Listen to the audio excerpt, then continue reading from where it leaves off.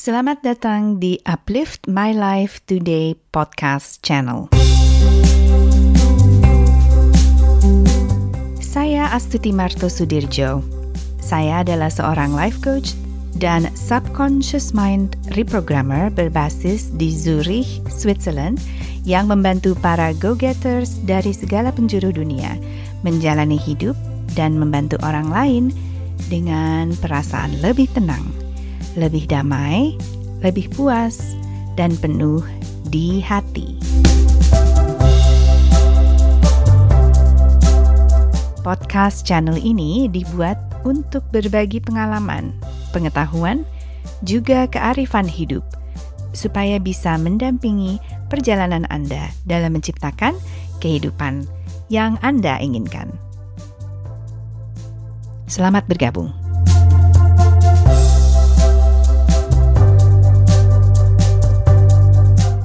Halo semua, selamat bergabung kembali di podcast Uplift My Life Today. Semoga dimanapun kalian berada pada saat ini, semua sehat. Walaupun pandemi COVID-19 ini super intens masih rasanya. Di Swiss, situasinya juga memburuk nih akhir-akhir ini, sehingga makin banyak aturan.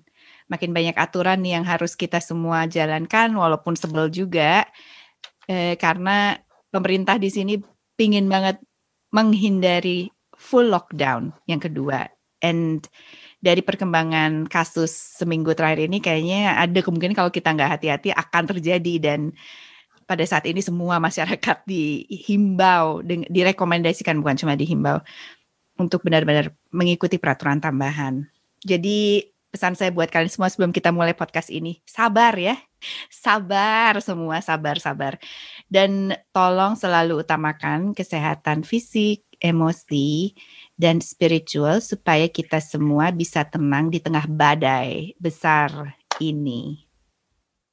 Ngomong-ngomong tentang kesehatan, episode kali ini saya ingin ngobrol dengan dua tamu istimewa tentang subconscious mind healing alam bawah sadar. Saya sangat beruntung bisa ditemani oleh dua orang istimewa dalam kehidupan saya, yaitu Aji Wibowo dari Jakarta dan Listia Kusumawati di Paris. Para tamu istimewa ini bersedia untuk berbagi dan merefleksikan pengalaman mereka dalam memilih dan menjalankan subconscious mind healing untuk memperbaiki kesehatan fisik, emosi, juga spiritualnya. Selamat datang Aji dan Tia. Terima kasih sudah menyempatkan untuk datang. Sama-sama. Halo Aji, halo Tia. Halo Mbak Ade. Sebelum kita mulai, mohon kenalkan diri kalian satu persatu kepada para pendengar podcast ini. Halo semua, namaku Tia, aku 36 tahun, tinggal di Paris sekarang. Professional workku itu di bidang sustainability. Jadi aku policy advisor di bidang pembangunan berkelanjutan di sebuah organisasi internasional. Dan aku terkenal juga sebagai achievement addict. Nanti mungkin Mbak Ade akan mengelaborate lebih lanjut. Itu dari aku. Terima kasih. Ngaku. Ya, kalau aku Aji, 33 tahun, based di Jakarta. Dulu habis kuliah sempat di manajemen consulting, kebetulan sempat sekantor sama Tia juga. Udah gitu pindah ke private equity, lalu dapat secondment ke public sector. Sekarang kerja di telco company di Indonesia. Kamu bukan achievement addict ya? Ngaku. Lumayan. Agak-agak addict. Agak aku ya, achievement addict. Terima kasih atas introduction-nya. Nah, apa sih sebenarnya yang terjadi dalam kehidupan kalian pada suatu saat sehingga merasa butuh subconscious mind healing? Oke, mungkin aku dulu ya. Pembukaannya adalah aku tahu apa yang aku mau di hidup ini. Aku tahu mimpiku apa aja. Dan mungkin karena aku juga perfeksionis, aku buat roadmap hidup.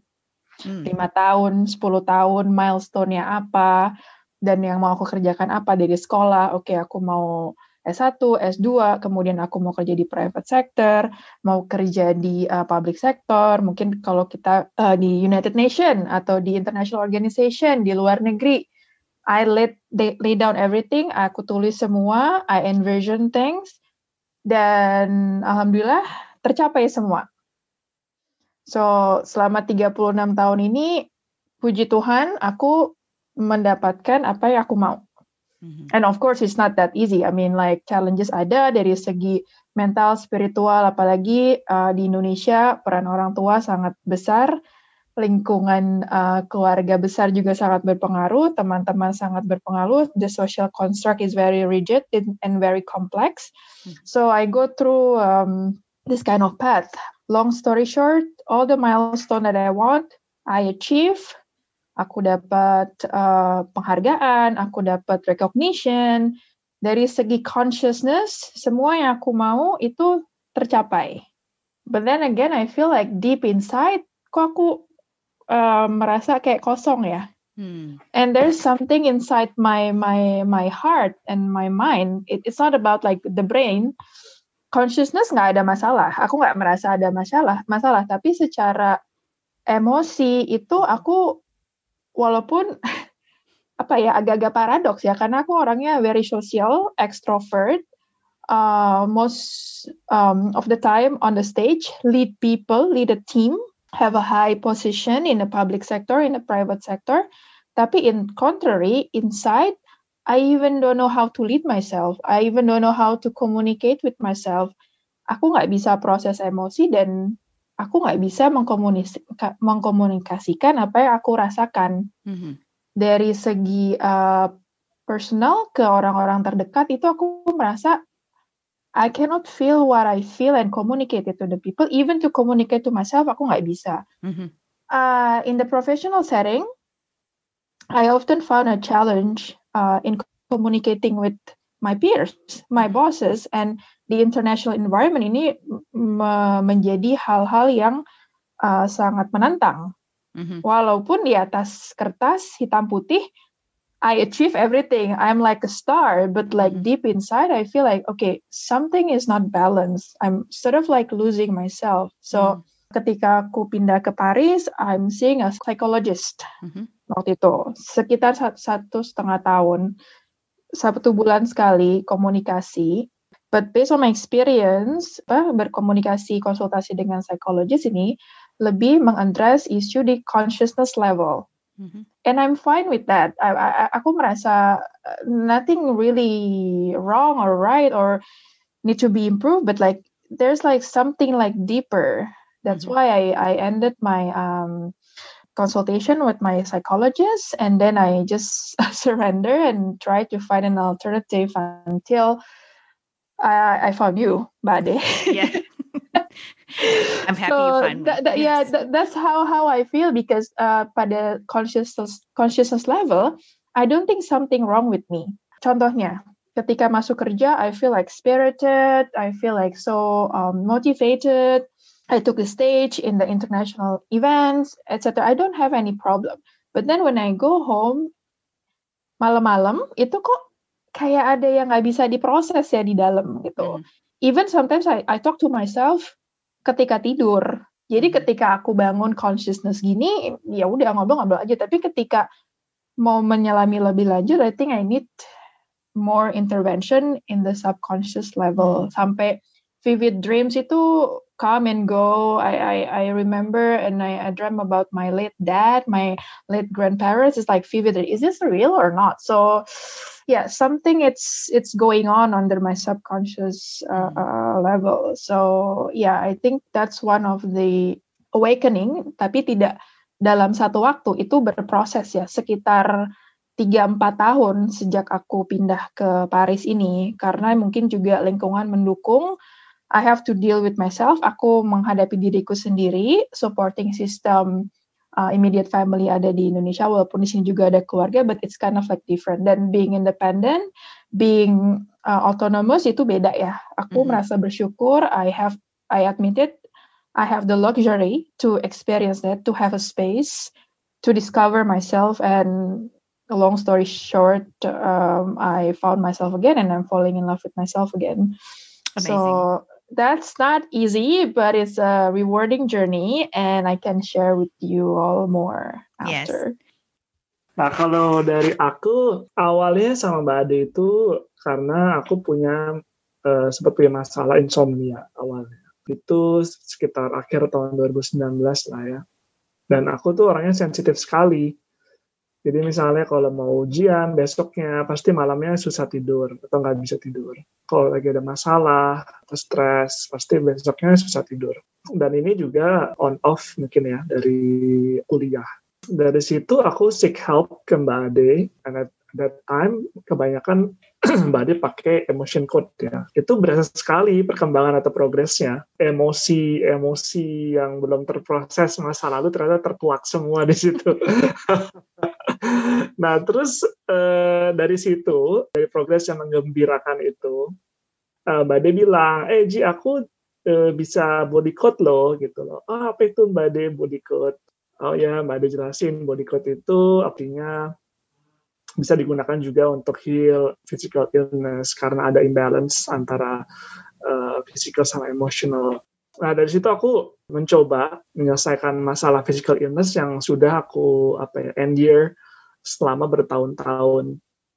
Nah, ceritanya itu waktu semasa masih muda atau masih remaja lah ya. Udah lama ya, Ji, dia? Itu. Lama. Sekarang masih muda juga sih, cuman gitu dulu ya. Remaja gitu kan. Itu aku aktif sekali, aktif in sports gitu. Jadinya sering cedera, misalnya ankle, lutut, shoulder. Tapi yang menarik atau unik, semuanya itu cedera di bagian kiri. Jadi ankle kiri, lutut kiri, shoulder kiri gitu kan. Dari semua physical illness itu, yang paling mengganggu itu adalah pinggang bagian kiri. Nah, sejak lulus kuliah, aku udah coba ke dokter medis, scan juga, CT scan, hasilnya nggak ada masalah gitu. Padahal aku kadang berbaring lurus aja itu terasa sakitnya. Nah, this is aneh kan, weird gitu loh. Dan sejak lulus kuliah itu pun aku mencoba pengobatan alternatif ke sana kemari selama bertahun-tahun. Aku tekunin, aku tiap minggu terapi alternatif. Biasanya aku coba 10 kali, kalau sedikit progresnya aku pindah ke yang lain. Dan itu aku nyobain ke berbagai tempat. Misalnya di Jaksel ada 3 tempat, di Jakarta Utara, di Jogja, di Semarang. So I really put effort gitu loh untuk heal ini, dan tiap minggu aku bisa commit allocate waktu. Nah, dari perjalanan itu aku ngerasa ada progres, cuma belum ada yang bisa tuntas menyelesaikan akar masalahnya. Dari sinilah aku mulai body code sama Mbak Ade.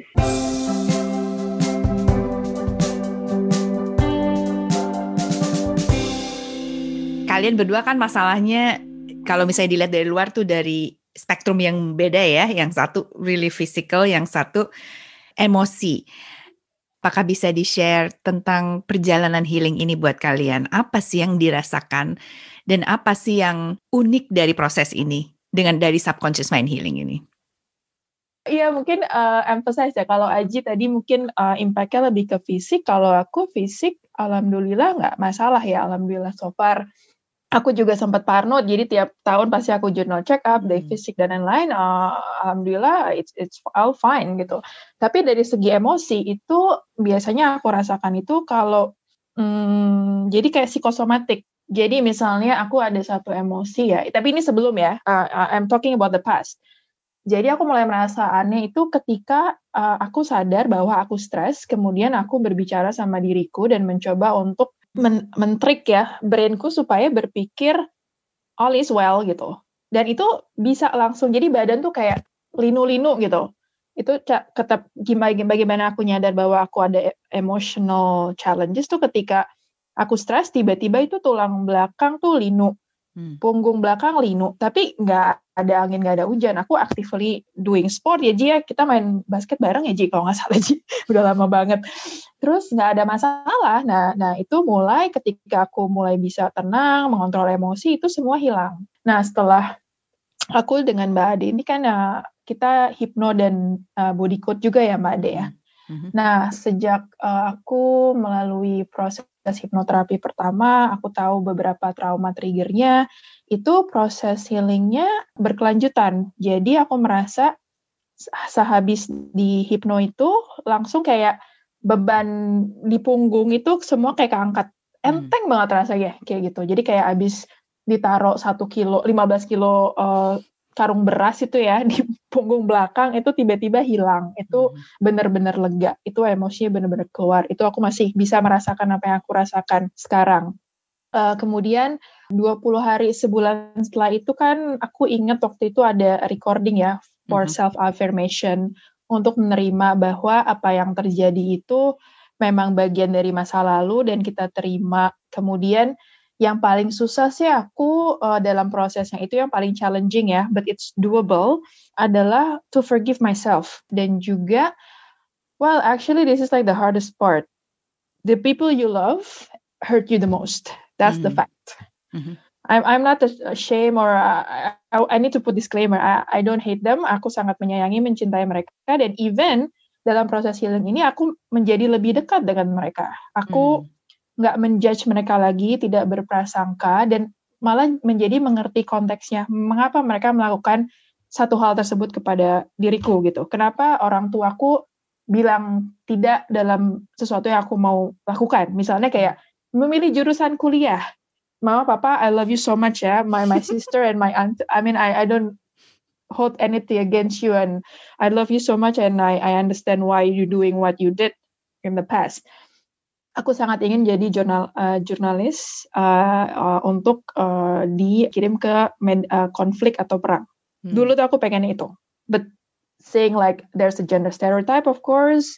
Perempuan jangan pergi ke tempat-tempat yang bahaya atau dan lain-lain. Cari amannya aja deh. Okay, you choose like economic, a business, or architect or art. Okay, fine. And then I ended up in economic school. Although in the end, I also take a politics on my master degree. That's a different story. But again, like after the healing process, I understand the context that happened at that time is orang-orang tersebut yang kita cintai adalah membawa traumanya mereka masing-masing, membawa stereotip atau social construct di mana mereka dibesarkan. Jadi it nothing against us actually. Cuman karena social construct itu yang membuat kita menjadi, I wouldn't say like a victim. It's just like the person and that moment gitu. Dan proses healing itu membantu aku untuk mengerti konteksnya, menerima, memaafkan diriku sendiri, because I let that happen. Why at that point of time I didn't say no to my parents? Because I cannot process my emotion and I don't know how to say no. As simple to say no. I mean like in the contrary, I mean like I'm an achievement addict, I achieve everything. Aku bisa bilang enggak, iya dalam konteks profesional, tapi in terms of personal, it's hard for me to say no. And also the concept ketika aku dibesarkan adalah untuk mendapatkan love, cinta, kasih sayang itu you have to do something. Dan sebenarnya no, that's not the concept based on my experience ya. The concept is like we are the love itself. We are love. And for me, my purpose in life is not to be happy. It's not to please anyone, my parents, my family. No, it's to serve others because I'm love. I want to share love that I have. So that's the process that very challenging for me to understand and accept that I don't have to please others. I don't have to please my boss. I don't have to please myself even. I don't have to please my partner at that point of time because I need love. No, love itself, it's like me. I'm love. Aku adalah cinta dan aku mau sharing cintaku kepada orang lain. Bukan please orang lain untuk mendapatkan cinta. So that's kind of like a different concept that I've been living selama 36 tahun ke belakang sampai the the last batch of the healing process. So it's very deep, it's hurt. Dari segi fisik juga kadang aku merasa Misalnya lagi mandi, di shower, terus tiba-tiba nangis aja gitu. Nangis, tapi nangis dalam bukan putus asa ya. Nangis happy, sambil ketawa, sambil bersyukur bahwa aku masih punya fisik yang sehat, rambut yang tebal, mata yang sehat walaupun pakai kacamata, kemudian aku masih bisa lari 5 kilo sehari. I'm having a target still, doing a marathon after this corona thing. So I'm pushing through my boundaries, my limits. So the healing nggak akan selalu sakit atau nggak akan selalu enak, nggak. Tapi it's the rhythm of life, and we need to cherish that. But the moment you understand that, oh, I'm in a healing process, I'm transforming into a new form of life, of being, and everything it's fine, it's okay. Jadi kan acceptance kan? Ya. Poinnya adalah acceptance. Apa bedanya acceptance yang didapatkan setelah subconscious mind healing, setelah menjalani subconscious mind healing? When you're seeing a psychologist, in your mind is probably clear what the issues are, ya kan? Yang barusan di-share itu mungkin juga nggak semuanya baru kan dari selama proses subconscious mind healing. Tapi apa bedanya yang dia dapatkan dari subconscious mind healing? By default ya, dari segi karakterku, my true self itu sekarang mulai keluar. Aku akan taruh analoginya sebagai, karena aku suka masak ya. Masak itu bagian terapiku setiap hari, karena I feel like so happy and being present and mindful. Bayangin aja bawang bombay. Dan selama 36 tahun itu aku hidup sebagai bawang bombay yang penuh. Dan saat aku healing subconscious itu mulai dikupas. Satu bawang dikupas, kulit-kulit bawang, sampai aku nemu si bagian inti dalamnya dari itu. Nah, setelah itu dikupas, acceptance-nya adalah, kalau aku mulai pakai analogi lagi, I'm like naked. This is the true me. Karena selama ini aku tercover dengan, mungkin dalam konteks Indonesia, aku dibesarkan di Indonesia dengan, I'm not saying the culture is bad or good ya, this is just what happened to me, just very subjective based on experience. Aku terbungkus dengan budaya. Aku dibesarkan di Jawa, aku dengan keluarga kultur Jawa yang cukup kental. Aku dari keluarga yang menganut satu kepercayaan dan juga itu sangat kuat. Jadi aku terbungkus lagi, my true self itu esensinya terbungkus lagi. Kemudian aku bekerja di private sector, itu terbungkus lagi. Aku kerja di public sector, terbungkus lagi. Jadi selama 36 tahun tuh aku tidak pernah benar-benar hidup sebagai aku yang sebenarnya. Nah, ketika healing proses dimulai, ini satu layer itu dikupas, kemudian dipaparin, taruh di telenan. Gitu, nggak dibuang. Nah, acceptance itu adalah menerima bahwa layer-layer itu bagian dari diri aku, dari masa lalu aku, dari juga karakter aku, dan juga dari belief system juga itu akan berpengaruh, dan aku menerima itu, nggak langsung dibuang gitu. Kalau di dapur, kalau ini bagian luar kulit aku buang aja ke tempat sampah buat kompos gitu kan, enggak. Kalau acceptance aku habis subconscious ini aku taruh menjadi bagian dari aku, dan itu tidak mungkin hilang. Kalau menurut aku akan echoing back, akan masuk lagi. Tapi ketika kita sudah menerima bahwa aku sudah menjadi aku yang benar-benar, tanpa ada embel-embel kayak social construct atau apa sih kata orang, mau ini kata orang, mau itu gitu kan ya. Lebih mikir apa kata orang gitu, dan jarang mendengar diri sendiri, itu menurut aku kurang tepat ya. Jadi kalau menurut aku self acceptance itu adalah menerima isi hati kita tuh apa sih gitu. Karena kalau dari consciousness, itu yang akan terdengar adalah, aduh kata bosku aku nggak bagus, kerjaannya nggak bagus. Aduh, kata teman-temanku, karirku tidak cemerlang. Aduh, kata teman-temanku, ngapain sih lo tinggal di Paris, enakan di Indonesia. Atau di Paris Van Java, di Bandung. Lo mau apa aja bisa. Mau manggil makanan, tinggal Gojek aja. Di sana kan lo harus apa-apa sendiri, gitu kan. Nah, itu consciousness. Makanya aku kenapa sangat men-suggest subconscious adalah subconscious itu jadi kita hidup secara by default dengan our true color, gitu. Dan apa kata orang, aku tidak bilang apa kata orang tidak matter ya, tapi kita mempunyai filter yang lebih baik untuk menyaring informasi, menyaring juga energi persahabatan, energi pekerjaan, karena benar atau salah menjadi relatif dan itu tergantung orang-orang gitu kan. Karena sekarang apalagi dengan COVID, dengan pandemi, uncertainty level semakin tinggi, I think it's good to reconnect to our true essence. Dan itu menurut aku, pengalaman aku adalah melalui subconscious healing. Subconscious healing bukan berarti kita ada masalah, tapi menurut aku sekarang melihatnya bisa how to connect with ourselves, how to connect with our true self. Karena acceptance untuk bisa menerima suara isi hati itu sensasinya itu melewati film horor Indonesia. Film horor. I can say that ya. Itu jadi kalau kita nggak siap itu bisa jadi film horor gitu. Tapi kalau kita tahu this is just like another step of life that we have to go through and it's fine. Jadi menurut aku balik lagi pertanyaan Mbak Ade tadi to conclude, acceptance dari subconsciousnya apa sih?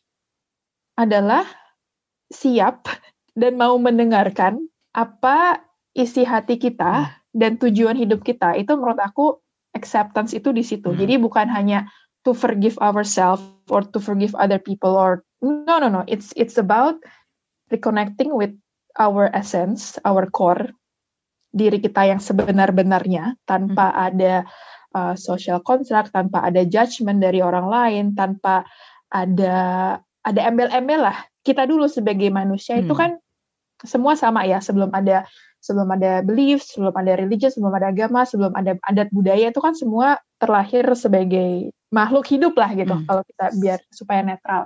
Nah itu kalau menurut aku di subconscious itu. Jadi lumayan challenging. Tapi doable. Kalau kita punya tools dan juga supporting system, itu notes dari aku ya. Karena memang enabling factors-nya harus diadakan. Dan juga kita nggak bisa timing, nggak bisa saya sebagai policy advisor dan program manager, masalah healing ini tidak bisa diprogram. Kapannya tidak bisa diprogram. Kapannya akan muncul sendiri kalau memang waktunya sudah tepat, tapi prosesnya bisa diprogram gitu. Jadi mungkin project manager adalah Mbak Ade kalau buat aku. Gitu Mbak Ade. Ya, terima kasih sebagai fasilitatornya saya yang megang project lainnya. Ya, ini dan aku juga berterima kasih sama Mbak Ade karena di awal juga bilang kan, are you ready to go through this healing? Nah, itu juga komitmen ya. Kedua, komitmen yang sangat diperlukan bagi yang mau healing. Itu sih kalau dari aku.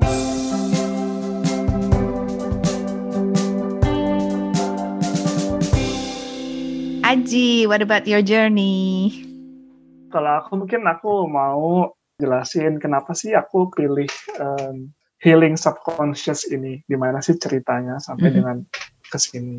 Nah, nyambung ke cerita tadi, karena tadi tuh aku udah bertahun-tahun ya coba segala macam, dan mungkin aku perlu emphasize bertahun-tahun itu bisa dibilang hampir 10 tahun loh equalnya, dan itu aku hampir tiap minggu melakukan terapi. Aku meyakini betul perlu adanya balance antara kesehatan fisikal, mental atau emotional and spiritual. Aku juga percaya masing-masing tuh ada makanan atau asupannya. Misalnya kalau fisikal itu makan sehat, olahraga, tidur cukup. Kalau spiritual, we do ritual. Kalau Islam, sholat, puasa, ngaji. Kalau mental and emotional, by helping others, gaining knowledge, itu adalah asupannya. Nah, tapi setelah bertahun-tahun ini aku kok fisikalnya tidak tuntas, itu aku curiga nih, jangan-jangan something wrong with my emotional atau mental health yang laten gitu, yang below the radar, yang secara conscious aku ya fine-fine aja gitu, sehat-sehat aja, cuman itu yang aku curigai. Nah, yang menarik kan kalau kita physical sakit, kita ke dokter, minum obat atau terapi gitu ya. Kalau spiritual sakit, mungkin kita bertobat dan beribadah untuk menambah pahala, gugurin dosa. Kalau mental yang sakit, opsinya tadi ke psikolog atau psikiater, dan aku agree sama Tia yang bilang bahwa mungkin kedua itu sebatas ke conscious gitu ya. Atau opsi lainnya pakai subconscious healing ini gitu. Nah, selanjutnya ternyata pada saat proses terapi itu, aku kasih contoh sedikit aja, itu di-identify ada physical disconnection di tulang ekor aku. Memang tracing back gitu ya. Aku SMA itu pernah jatuh duduk. lagi main basket, ngedang. Ji coba Ci, tinggi Ala badan MJ, berapa, Ji? ala MJ. Tapi habis itu jatuh duduk. Nah itu ada physical disconnection. Ternyata pada saat sesi-sesi sama Mbak Ade itu terkuak semua driversnya itu adalah hardcore emotion, misalnya betrayal, nervousness, heartache, shame, guilt, dan threat emotion lainnya. Jadi dari proses terapi ini aku juga, wah ini ternyata saling berhubungan ya gitu loh, physical, spiritual, mental, dan ketiganya itu harus seimbang dan sehat gitu. Nah jadi the most surprising-nya adalah aku tuh cukup kaget juga ya, ternyata tragedy atau trauma masa lalu yang secara conscious itu aku kita ngerasa udah tuntas karena nggak kepikiran atau nggak ada masalah secara sehari-hari gitu ya. Ternyata secara subconscious bisa jadi laten atau tersembunyi. Contohnya, aku itu terakhir pacaran 13 tahun lalu. Itu putus setelah 4,5 tahun bareng. Habis putus, obviously sedih-sedih pastilah ya. Tapi dalam beberapa bulan atau tahun, aku ngerasa udah move on. Tandanya udah ikhlas, nggak pernah kepikiran. Gitu. Kalau ngeliat fotonya juga nggak ada perasaan gimana gitu. Tapi ternyata saat sesi sama Mbak Ade itu, terkuak bahwa itu belum terproses dengan tuntas dari sisi subconscious emotion yang terkait masa lalu itu. Nah, menurut aku kebetulan yang mengejutkan tuh gini. Jadi aku cedera pinggang itu kan healing sama Mbak Ade mulai dari April 2020 ya. Itu hampir tiap minggu. Dan setelah aku cerita tadi, ternyata masalah fisik berhubungan sama mental. Di bulan September, aku sesi sama Mbak Ade terkait instilling belief, how I see marriage. Gitu. That's right. Dan itu di dalam sesi itu I was crying gitu. Dan itu di healing.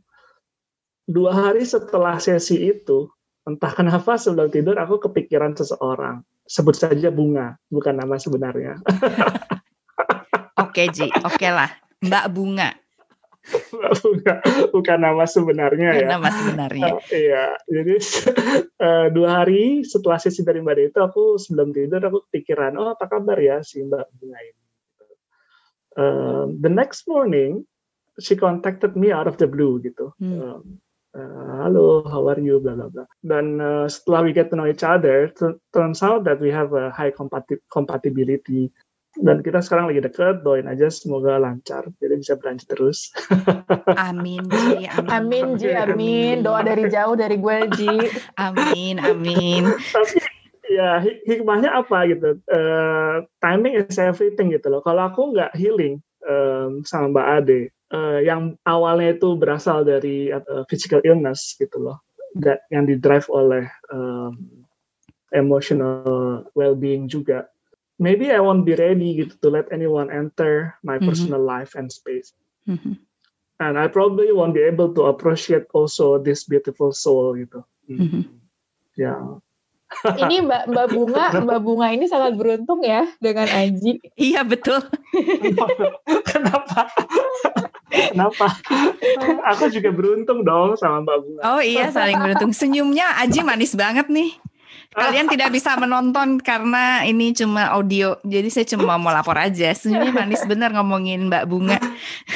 Ini ceritanya Aji juga jadi mirip ceritaku loh. Kok jadi curcol? Nah, silakan curhat semua. Kan? Emang kalau masalah cinta-cintaan itu udah pasti relate to everyone.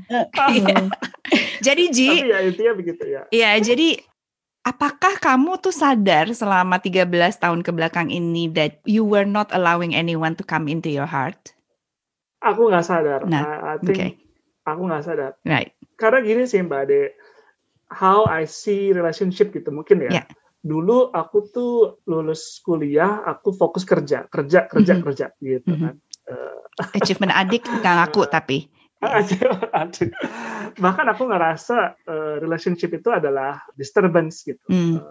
Karena kan itu kan you need to really ready to allocate resources gitu into that. Kenapa Tia senyum-senyum? Konsultan sekali ya bahasanya. enabling factors and resources, resource mobilization, Ji. Nanti abis Aji nerangin aku mau nambahin ya, Made. Aku mau sedikit confession towards Aji loh. Oke, boleh. Nah, jadi mungkin itu juga kali ya. Aku blocking ya siapapun yang mendekat, atau aku pun misalnya ngedekatin orang itu ada aja maksudnya gini gitu, ribet bla bla bla gitu. Iya, dan memang timing is everything gitu. Sekarang pada saat aku pindah ke telco ini yang work life balance, jadi aku punya waktu buat self healing gitu loh, punya waktu buat reflect gitu, punya waktu buat kirim. Ini kayak dalam fase dalam hidup di mana stop and take a step back gitu loh terhadap hidup yang berjalan begitu cepat di 10 tahun belakangan ini. Dan kenapa timing is everything? Karena kenapa gitu bisa pas banget aku healing terus baru muncul gitu kan. Berarti sebenarnya secara nggak sadar aku sebenarnya maybe I'm blocking myself to let anyone enter my personal space. Apakah Aji ngerasa proses untuk mencari tahu apakah Aji kompatibel sama Bunga ini beda dibandingin waktu pacaran sebelumnya? Dari umur tentunya lah ya. Tapi apakah Aji bisa melihat ada perbedaan gitu dari cara Aji menjalankan proses saling cari tahu ini? Mungkin ini juga ya. As we grow older, kita fokus ke criteria that we cannot live without dari seseorang gitu, dari our soulmate atau our significant other gitu. Dan daripada long list of wish list yang kita pengen dari seseorang gitu. I guess ini juga merupakan suatu kristalisasi dari perjalanan 10 tahun itu. Ditambah juga dipoles dengan healing di akhir-akhir di recently gitu ya. Jadi semakin jelas apa sih yang aku mau gitu dari seseorang yang akan mendampingi kita. Karena I guess getting married is the biggest decision in life, I would say. The biggest investment, Neji. The biggest investment, the biggest decision in life. Karena katakanlah kita life expectancy 60 tahun, berarti kan setengah dari hidup kita akan dihabiskan bersama orang ini kan. Betul. Konsultan penuh. True and true consultant. Sekarang variabelnya nambah lagi, ada COVID, betul. economic crisis, so variabelnya nambah. Jadi apakah menurut Aji healing journey yang mulai dari physical discomfort leading you through the healing of the heart? Yes, obviously, Mbak. And I was so surprised gitu. Maksud aku, I didn't expect that gitu lah initially. Tapi ya tadi gitu, aku nggak menyangka bahwa driver dari physical illness itu juga ada hubungannya sama emotional illness. Kita sebagai manusia itu biasanya kita fokus ke physical healing karena itu yang tangible, yang kerasa langsung kan. Manusia cenderung overlook mental well-being gitu. Yang notabene sebenarnya juga sama seperti luka fisik gitu, yang biasa atau sering terjadi dalam kehidupan sehari-hari gitu. Kita biasa mengabaikan itu gitu. Itu sih yang perlu aku garis bawahi kali ya buat orang-orang. Aku ini di luar skrip ya. Of course. Because I knew Aji for sometimes, tapi kita baru reconnect lagi ya, Ji. Setelah berapa tahun, Ji? Setelah 10 years. Almost 10 ya? Almost 10 years kan? Yes, 10 years. So, ketika kita kerja di, sebut saja perusahaan X bersama-sama, itu Aji datang ya, semua para kaum hawa di kantor tuh, oh my God, like he's like good looking, athletic, gitu kan. Tapi kenapa dia kok orangnya dingin banget ya? Terus kayak ada yang PDKT, including gue, Bo. Jadi ini confession. Tenang ya Mbak Bunga, ini bukan threat loh. Secara jauh juga kan ya. So I mean like it's just like a cool guy, a new kids on the block kan, Aji itu kan baru like a knight in shining armor datang ke kantor, muda gitu kan, ganteng, cakep gitu kan, pinter gitu kan. Tapi kok kayaknya kayak ada dia kayak bawa shield gitu, I mean like invisible shield, unapproachable. Kalau kita datang nggak nanya tentang kayak oke, ini investasinya prospeknya oke atau enggak, itu ya nggak akan dijawab sama Aji. Jawabnya dingin banget, ya atau enggak aja. Gue sibuk. Ji, mau hangout gak Ji? Abis kata, nggak bisa, gue main basket, gue nggak bisa, ada janji. Jadi kayaknya tuh kayak para kaum hawa ya udah ya, kayaknya Aji nggak tertarik. Tidak available. Tapi kan juga not open for business. Not open for business, tapi in the same time, I don't think like he was like dating someone gitu kan. Kita kan gosip-gosip dong. So I'm really happy for you, Ji, dengan discovery ini, dan juga I'm happy that Mbak Ade bisa bantu dirimu untuk sampai saat ini menemukan Mbak Bunga dan bersama Mbak Bunga Mbak Bunga dari Topik. Yang doain, amin. Ternyata yang doain banyak ya Ji. Alhamdulillah, Bachelor of the Year. Yeah, I just want to say like even though like we are like a continent apart sekarang, tapi aku bisa merasa Aji is like it's just the true Aji, the real Aji gitu, tanpa ada blockages ya, kayak ada tembok-tembok yang nggak kelihatan gitu. Jadi so congratulations Ji, I know it's not easy but it's doable. Thank you. Itu aja. Thank you so much for the confession and the stories. I didn't even realize loh those stories. Maksudnya aku nggak ngerasa kayak gitu soalnya gitu kan. Emang itu kan nggak sadar ya. Exactly. That's it. It's invisible for you and it is visible for others gitu. Jadi nggak sadar exactly. Mungkin juga tambahannya dikit kali ya. Setelah aku 13 tahun jomblo ini juga orang jangan-jangan Aji gay nih kayak gitu.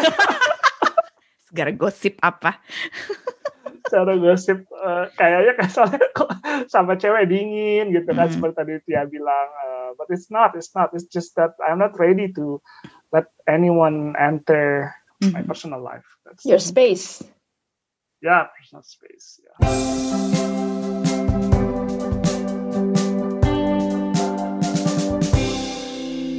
Tia, what is the most surprising thing you discovered in this healing journey?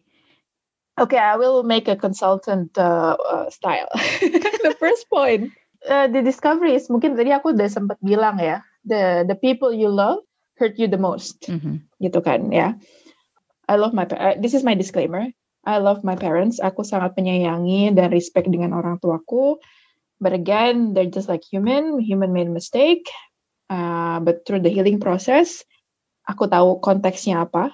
Especially karena dari segi consciousness itu nggak akan bisa sampai level ini. Karena dari consciousness, dari kecil aku diajarkan bahwa semua perkataan orang tua harus diturutin. Orang tua selalu benar, guru selalu benar, dan mungkin juga di sistem pendidikan di mana aku dibesarkan, itu satu arah. Jadi guru selalu benar, dan kita harus follow the leader. Gitu. Dan itu against my true self. Jadi aku ingin yang dua arah, berkomunikasi dua arah, berdiskusi. Dan aku tahu aku punya hati yang baik, aku tidak ada maksud untuk menyakiti orang, melainkan untuk berdiskusi dan serving orang.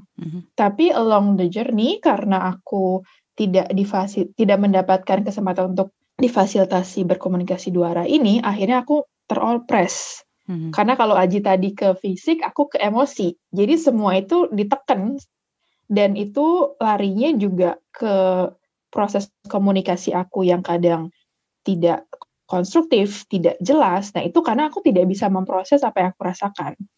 Dan feeling itu datang tidak diundang, pulang juga nggak mau diantar gitu. Itu apa ya? Itu kayaknya dulu ada film itu deh. Jalangkung gitu. Jalangkung ya. Jadi Jalangkung ya. Jadi feeling emosi itu tuh nggak bisa di-invite. Jadi dia tiba-tiba datang, dan dia kalau mau pergi ya suka-suka dia juga gitu. Itu yang surprising yang aku nyadar dari proses ini.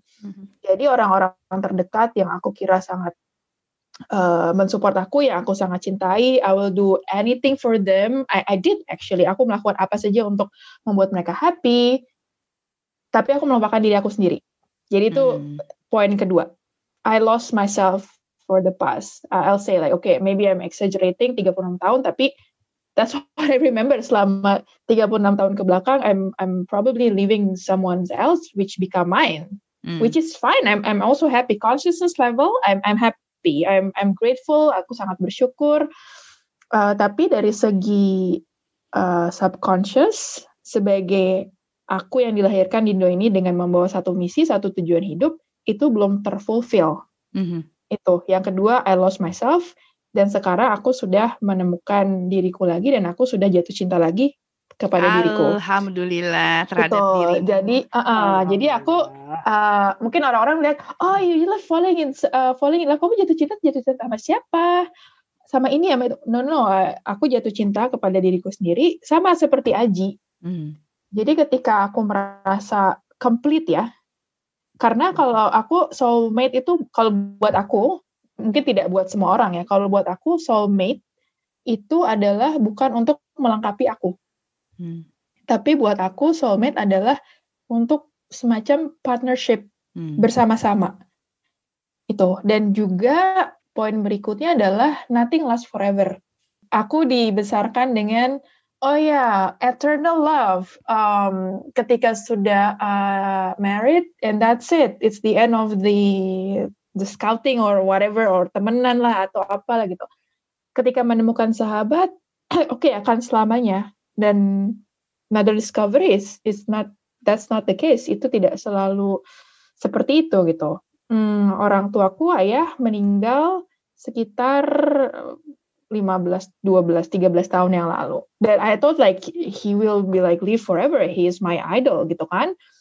But then again, nobody like lives forever karena kita bukan ini kan abadi ya, nggak mortal. Jadi having that also in mind menyiapkan kita ketika kita sudah cinta diri kita sendiri, kita merasa komplit dengan diri kita sendiri, kita merasa happy, kita merasa kita itu adalah cinta, kita akan siap justru untuk menyebarkan cinta kita dan juga membantu orang-orang yang lain tanpa pamrih ya, karena itu by default. Karena ketika kita udah full of abundance of love, ya udah kayak kontainer kita akan terrecycle terus dengan sendirinya. Dan itu di situ dimana kita seperti Aji menemukan Mbak Bunga, menemukan Mas A, B, C, dan D, atau menemukan dalam bukan hanya apa Mas Lebah ya? Mas Lebah.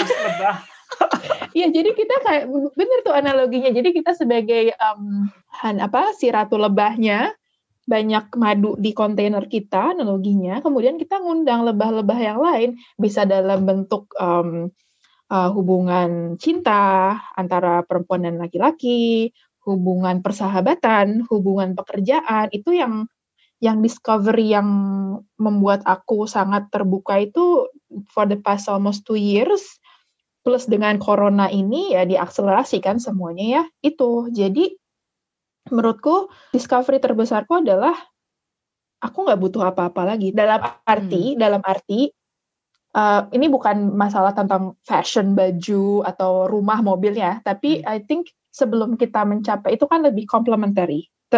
Kebutuhan yang kita perlu untuk hidup di dunia dalam ya sandang pangan papan lah ya. Tapi yang sering dilupakan itu sebenarnya kita juga sangat perlu diri kita sendiri. Itu kata Aji tadi bilang, sakit fisik sama sakit mental sebenarnya 11-12 posisinya, tapi kadang dilupakan. Butuh orang lain sama butuh diri sendiri sebenarnya itu juga sama. Kita butuh orang lain, yes kita butuh, tapi kita juga butuh mengenali diri kita sendiri dan kita butuh merasa komplit gitu.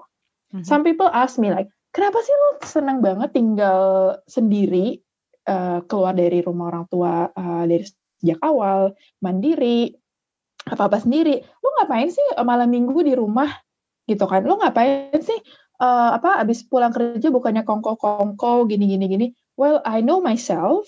If I wanna hang out with other people, I will do it. If not, I'm comfortable with myself. Mungkin kalau dari aku sih, key performance indicator dari kesehatan mentalku, maklum saya masih konsultan, itu adalah ketika kita duduk diam sendiri and I feel happy. So itu discovery yang sangat fundamental ya. Mungkin COVID juga membantu untuk refleksi ulang gitu. Ketika kita bisa duduk diam, misalnya HP, aku forget my charger gitu kan, HP mati, listrik mati mungkin kan, sekarang juga mungkin juga di Paris akan ada karantina lagi gitu kan. Ya harus bisa nyaman dengan diri kita sendiri, dan itu mengingatkan aku bahwa if I feel anxious, if I feel bit weird, kayak aduh gelisah, so something inside me that need to be managed gitu. Jadi itu sih discovery yang sangat fundamental. Mungkin ini lebih kayak filosofi dan fundamental ya, tapi menurut aku discovery yang paling kuat dan impactful buat aku tuh itu, karena nobody else will help you. Not your parents, not your siblings. Tuhan, kalau percaya Tuhan, percaya adanya higher power, itu ada, tapi itu harus kita sendiri yang mengaktifkan itu gitu. Usahanya dari kita. Usahanya dari kita gitu ya, usahanya dari kita. Kalau enggak ya enggak bisa juga gitu. Apalagi di Paris, di Perancis ini kan juga sangat hitam putih ya. Jadi keterbatasan sangat ada, sangat strict. Jadi ketika harus misalnya karantina, ya udah karantina aja gitu kan, nggak bisa curi-curi keluar, susah. Dan juga dari segi, aku juga agak sedikit claustrophobic gitu, kalau misalnya sampai nggak bisa keluar, oh my god, nggak bisa keluar, gimana? Oke, fine. Berarti ada waktu di mana misalnya 1 jam bisa keluar, oke, setengah jam aku akan pakai olahraga, misalnya lari, kemudian 30 menit atau 15 menit aku pakai belanja atau apa gitu kan. Jadi itu juga impact ke daily life itu sangat berpengaruh. Kemudian yang mungkin banyak banget poinnya, tapi yang lebih impactful itu adalah aku merasa lebih dekat dengan orang tua. Aku mau nanya yang ini barusan, karena kamu udah nyebut tadi. Tell us about this. Jadi again, my disclaimer is I love my parents. We are in the good terms. Ya, lebih dekat dari sebelumnya. Mau ngedrop bom, makanya pakai disclaimer. Pakai disclaimer. Jadi om tante juga, mama, papa, dan adikku tersayang. I mean like I'm not like against you. It is what it is, and we cannot turn back time juga. Pertama kan tadi aku udah bilang ya, kuliah aku pengen apa, katanya jangan, karena memang mungkin ada stereotype bahwa untuk cari aman deh perempuan jangan ke tempat-tempat yang bahaya gitu kan, secara fisik atau secara risiko pekerjaan itu biasanya ya. Which is nggak apa-apa, mereka juga kan maksudnya baik, itu yang aku sadar gitu kan. Kedua, mungkin di Indonesia juga ada praktek-praktek yang agak-agak sesuai dengan culture dan adat ya. Bisa dari segala adat, dari segi agama dan lain-lain. Aku tidak mau berdebat itu benar atau salah, tapi mungkin dari konvensi like international sudah ada penyuluhan bahwa dari segi sains juga tidak ada benefitnya, yaitu tentang sunat perempuan ya, female genital mutilation. Nanti bisa ada referensi, karena aku juga sedikit bekerja di bagian ini, ada kajian ilmiahnya secara medikal ada gitu kan, benefitnya ternyata tidak ada, dan itu juga step-stepnya ada 7 macam approach untuk female genital mutilation atau like incision gitu kan. Nah, aku biasanya dulu kalau di adat budayaku itu dilakukan pada saat bayi. Mungkin dari generasiku ya, masih ada yang dilakukan pada saat bayi, jadi mereka tidak ingat. Tapi pada saat itu tuh aku dilakukan pada saat aku umur sekitar 6 atau 7 tahun. Dan itu ya terjadi begitu saja. I don't feel like physically like hurt. Aku nggak merasa sangat sakit sama sekali. Tapi ada satu fundamental action yang selama 30 tahunan lah ya, itu membuat emosiku roller coaster. Aku juga sama kayak Aji, nggak sadar sampai ngobrol sama Mbak Ade gitu kan, dicari kenapa ini kok ada emotional roller coaster, kayak semacam PTSD gitu, kayak post traumatic disorder, habis orang pulang perang terus balik akan selalu ulang-ulang terus, tapi aku nggak tahu apa, sampai jadi aku menyadari bahwa something has been taken away from me without my permission. That's the point of the thing. It's not, maybe the case is like the female genital mutilation, but then again beyond that, actually something has been taken away from me without my permission. So for me, it's really one of my values. If you want to take something from me or mine, ask for it, because my nature is I'll give things to other people. I like to help people. I like to share with people, gitu kan. So I understand this, gitu. Jadi melalui waktu itu hipno ya Mbak Dia, melalui hipno ya, karena harus cepat. Kalau enggak nanti rambut saya jadi keriting lagi. Itu melalui pelepasan itu akhirnya aku bisa menerima, lega, dan ternyata ada semacam disconnection between my upper body and my lower body gitu.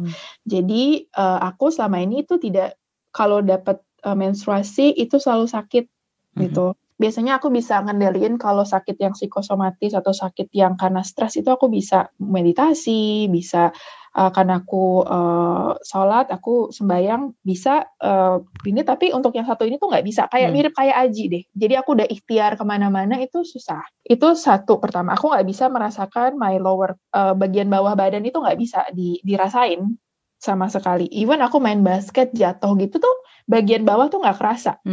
Gitu. Yang kedua, aku punya masalah di digestion. Jadi aku kalau ke belakang mau buang air besar itu sulit juga sampai tahap itu, karena disconnect aja nggak bisa. Jadi badan tuh disconnect secara emosi tuh tense terus. Jadi, dan aku nggak tahu kenapa, itu karena itu juga. Dan juga tentang partner ya, partner dalam hubungan personal juga secara emosi, komunikasi juga sangat menantang akhirnya. Keterbukaan, kemudian aku menjadi pasif agresif, itu sering. Jadi aku nggak bisa bilang, oke, kita misalnya mau nentuin mau makan di mana gitu kan, terserah kamu aja deh. Karena aku takut kalau misalnya aku bilang, takutnya dia nggak suka, terus dia akhirnya benci aku atau nggak akan mencintai aku lagi gitu loh. Tuh, dan dari segi fisikal gitu juga, karena yang sunat ini aku nggak bisa ngerasain apa-apa gitu. Jadi romantik gini itu nggak, aneh, nggak bisa diproses emosinya. Traumaku tuh ada chapter, poin gedenya tuh ada 3, si sunat itu, kemudian ya orang tua maunya A, aku maunya B. Oke, mungkin ini case banyak di Indonesia juga ya. Nggak di Indonesia aja sih, di mana-mana ya, di mana-mana ya. Cuman ya, tapi tetap ya, kalau aku sih prinsipnya dengan orang tua, dengan keluarga, dengan manusia lah, memanusiakan manusia, dan kita harus tetap respect gitu kan. Komunikasi itu. Jadi setelah aku healing ini, komunikasi dengan diriku menjadi sembuh juga, tahu caranya berkomunikasi dan sama orang tua juga. Dan balik lagi tadi ke trauma aku, jadi aku pernah waktu kecil ada guru privat lah ke rumah gitu kan, opposite sex gitu kan ya. Jadi dia sempat memegang ya kurang yang tidak seharusnya lah gitu ya, let's put it that way gitu. Dan itu mempengaruhi aku juga, aku jadi trauma, dan aku tidak pernah cerita dengan siapapun gitu, sampai akhirnya aku, waktu itu kita lagi nelfon catch up biasa ya Mbak Dea, terus tiba-tiba aku nangis, aku udah gak tahan lagi, ini pernah kejadian, tapi kayak 30, it's kind of like udah lama banget kan, 30 tahun yang lalu, and then mungkin timing tadi, Aji bilang kan, Mbak Ade juga bilang timing is everything. Ketika kita ready, ada trigger, ya udah, itu setahun yang lalu ya Mbak Ade ya? Pertama kita hipno. Jadi sekarang aku bisa ngobrol kayak gini pun, karena aku sudah tidak ada emosi, energinya udah netral gitu. Dan aku sudah forgive myself by not taking action atau melawan. Dengan keluarga aku juga udah oke, dan juga akan carry on dengan kayak Aji tadi ada yang bilang mimpi Mbak Bunga ya. Aku sampai mimpi orang-orang ini yang melakukan hal-hal ini ya. Mungkin juga mereka ada lakukan sebagai profesi, atau mereka juga terperangkap dengan traumanya sendiri, atau dengan social pressure karena kondisi kejiwaan mungkin kan ya, kejiwaan, atau ada penyakit yang lain, atau ada kelainan anomali yang lain, kita nggak tahu.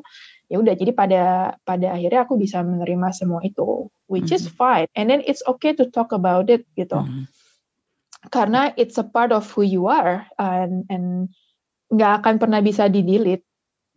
Yang bisa kita lakukan adalah, kalau aku sih Prinsipnya adalah healing ini bukan klinik, bukan sihir ya. Karena saya anak IPA. Saya bukan dukun. Iya, Mbak Adi bukan dukun. Karena saya anak IPA, pengetahuan alam, jadi aku melihatnya sebagai energi. Karena kan energi itu kekal ya. Jadi prinsipnya mungkin gampangnya energinya bisa di-recycle gitu. Jadi kita kayak habis ke salon ya, habis kerimat, habis pijat gitu kan ya, analoginya kan habis dipijat energinya jadi enak gitu kan, habis masuk angin atau common cold gitu kan, atau flu itu habis minum air anget atau habis dipakai uap anget itu kan jadi lebih baik, energinya kita lagi lebih baik, kita juga bisa lebih pede, lebih sehat, bisa bantu orang. Jadi aku sih menganggap proses healing ini sebagai manajemen energi ya.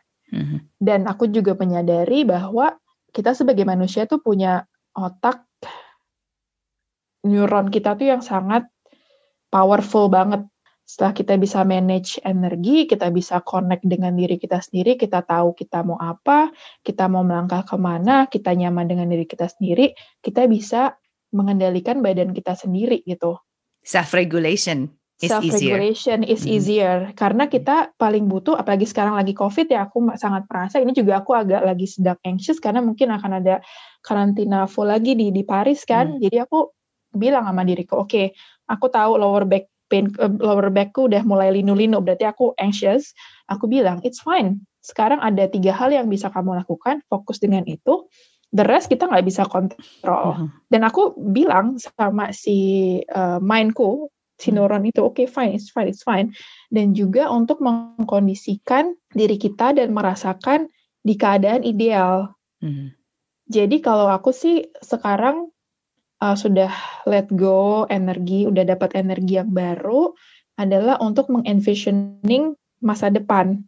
So I feel the future now, instead of fear, I feel like I will be okay, everything is good, and I can breathe, I can eat, itu karena I still have a shelter, I have a family, and yang conditioning itu sebenarnya yang kita bisa self-regulate ourselves.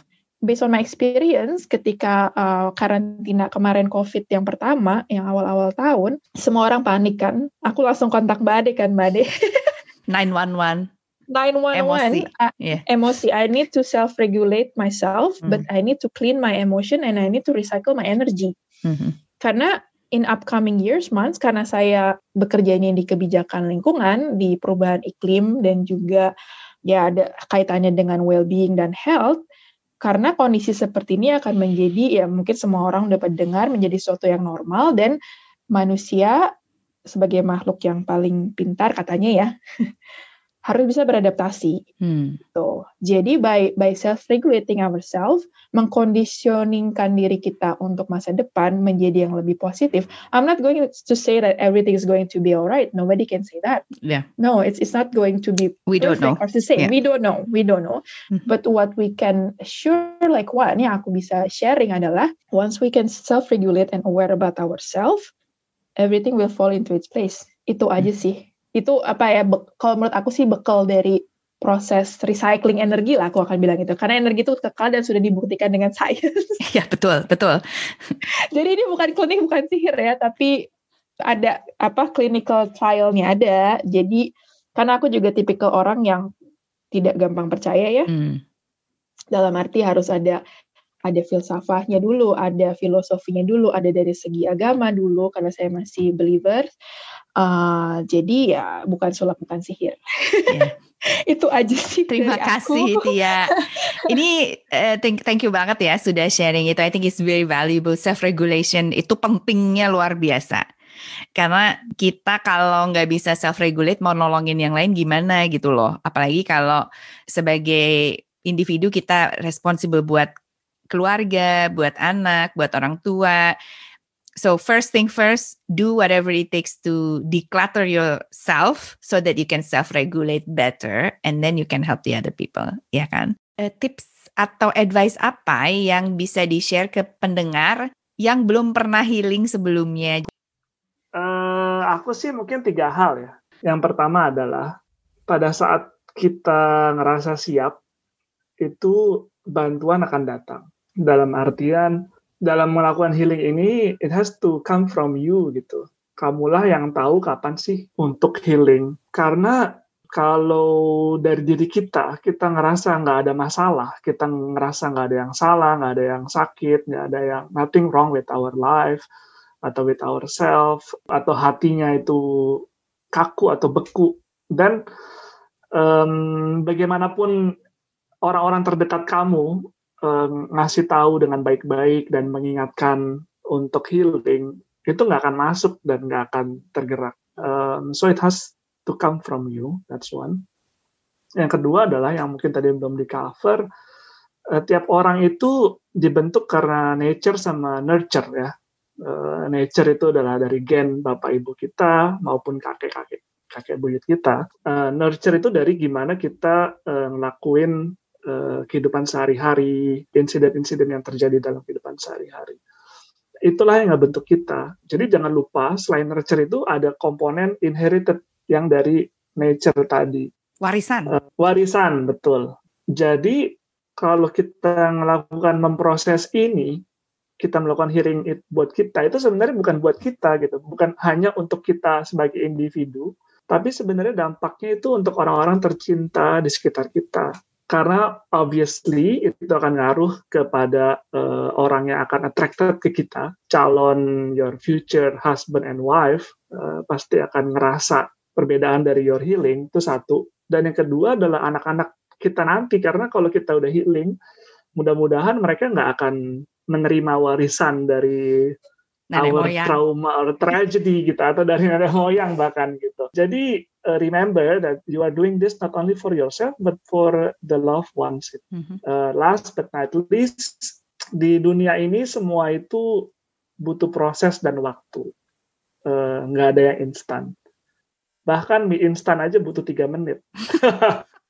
My point adalah kesabaran adalah kunci dalam melakukan healing ini. It takes time, it takes process.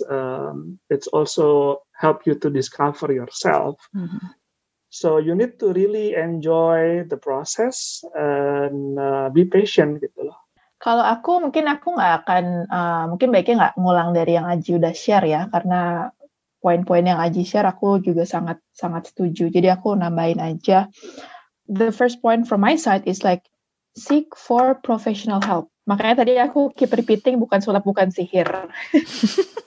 So you can interpret what I meant. Jadi aku sih akan sarankan untuk mencari profesional yang mungkin bisa dilihat sudah certification, atau dari testimonial, atau mungkin dari orang terdekat kita yang sudah pernah, itu juga bisa. Dan jangan malu untuk ask for contact. Dan juga jangan malu untuk bilang, I'm not comfortable to share, atau aku kurang nyaman, maaf ya, bukan aku tidak percaya kamu, tapi aku prefer untuk bicara dengan profesional. Dan aku juga tidak ingin karena isuku atau hal yang ingin aku ceritakan mengganggu persahabatan kita. It's fine to say that, gitu. Yeah. Karena ada beberapa kasus aku pun mengalami, aku nggak cerita, oh lo nggak percaya sama gue ya?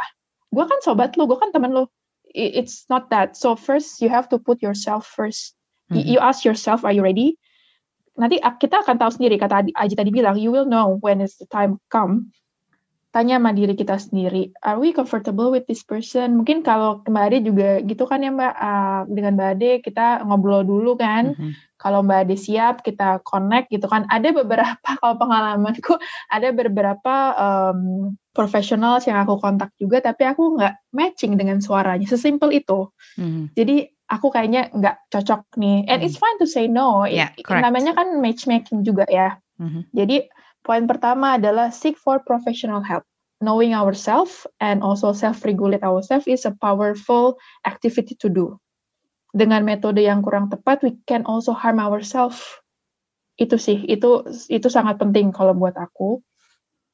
Self-commitment sama apa ya, kalau orang Jawa bilang tuh kayak niteni. Apa sih, kayak harus tekun. Konsisten dan tekun. Dan ikhtiar. Karena nggak bisa, misalnya satu sesi healing atau konsultasi hari ini, besok sembuh, nggak bisa. Karena kenapa? Itu tadi, emosi itu datang dan pergi, tidak perlu undangan.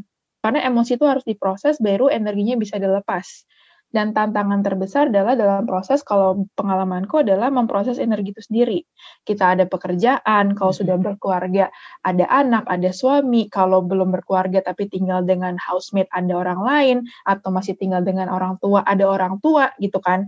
Dan kadang kita butuh space yang banyak. Itu challenge juga. Jadi kita harus benar-benar bisa self-regulate tadi. Okay, I acknowledge this is the emotion. I put aside dulu ya. Nanti kita jalan ke taman. So I also try to talk with myself a lot gitu, karena my old self itu kadang suka balik juga, dan aku jadi kayak suka tantrum gitu. Dan itu how to talk with ourselves itu penting juga. Betul. Itu self commitment tekun. Talk to yourself. Itu tadi nyambung sama Aji ya, timing. Kita harus bisa meluangkan waktu. Mungkin yang sekarang kan terkenal tuh dengan kata-kata self care ya, bukan hanya ke salon aja atau ngopi sendiri atau baca buku sendiri, tapi talk to yourself, ngobrol aja ya, bila disangka gila ya nggak apa-apa kan, sekali 2 kali pakai headphone aja orang bilang akan lo lagi dengerin ini kan musik kan, tapi itu perlu check in dengan diri kita sendiri, dan itu penting. Kita harus aku sekarang tuh biasanya date dengan diriku sendiri, jadi seminggu sekali aku kosongin waktu buat check in. Okay, let's have a dinner. Kadang-kadang orang di restoran, are you sure you just like ordering for one? Yeah, I'm having a date with myself. Not something wrong with that. Like, jadi kadang-kadang aku suka ngejoke juga. Jadi ada kayak satu restoran gitu yang udah tahu, oh, are you coming alone or with someone else? No, I'm just coming. Okay, and then they give the privacy, which is fine. Jadi kita benar-benar mengeliminate ekspektasi orang lain, ekspektasi diri kita sendiri, ekspektasi this whole world. Kalau maklum ya, saya masih achievement addict juga, tapi sekarang bisa lebih di-manage.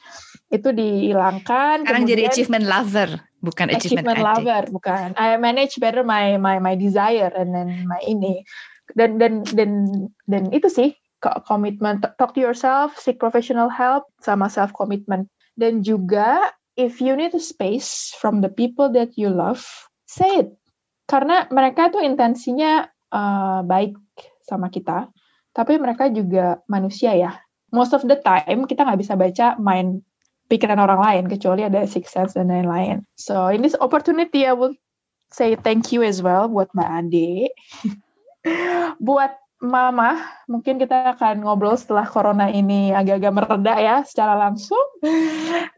Untuk adikku yang selalu di sana, dan juga untuk my past partners, bosses, friends, and also mungkin aku kalau Aji ada Mbak Bunga, aku mungkin ada Mas Wawan ya sekarang. Mas Wawan. Bukan nama asli. Bukan nama asli, ya. Tapi mungkin kalau dia denger ini dia akan tahu ya, walaupun mungkin dia bicaranya bahasanya berbeda, tapi ya I should be grateful for this person as well. So I would like say thank you for the people who allow me to go through my healing process on my pace, and also give me a lot of space, their prayers and like support, whatever that means. So I'm at peace and at ease now. So I'm good. You're good. Gitu Mbak Ade. Aduh, on that note, saya mau berterima kasih sekali sama Aji sama Tia nih, untuk sudah membuka hati, membuka pikiran, membuka pengalaman dan berbagi kepada yang lain. Semoga selalu sehat, semoga Mas Wawan dan Mbak Bunga senantiasa mendampingi kehidupan kalian dengan penuh kasih sayang dan kebahagiaan. Saya mendoakan, saya tunggu undangannya. Amin. Amin. Zoom wedding itu paling gampang ya. Oh, justru lebih gampang loh, Bo. Saya pasti bisa datang, itu udah pasti. Environmental friendly juga, Bo. Iya betul. Hemat budget. So, terima kasih banget ya Aji, Tia. Terima kasih banyak. Sama-sama, terima kasih sudah diberi kesempatan untuk sharing. Aduh, saya senang banget sampai tidak kelihatan oleh para pendengar, tapi saya berbinar-binar. Karena sudah bisa nge-host 2 manusia yang berani untuk menghadapi diri dan berbagi pengalamannya. Jadi terima kasih sekali.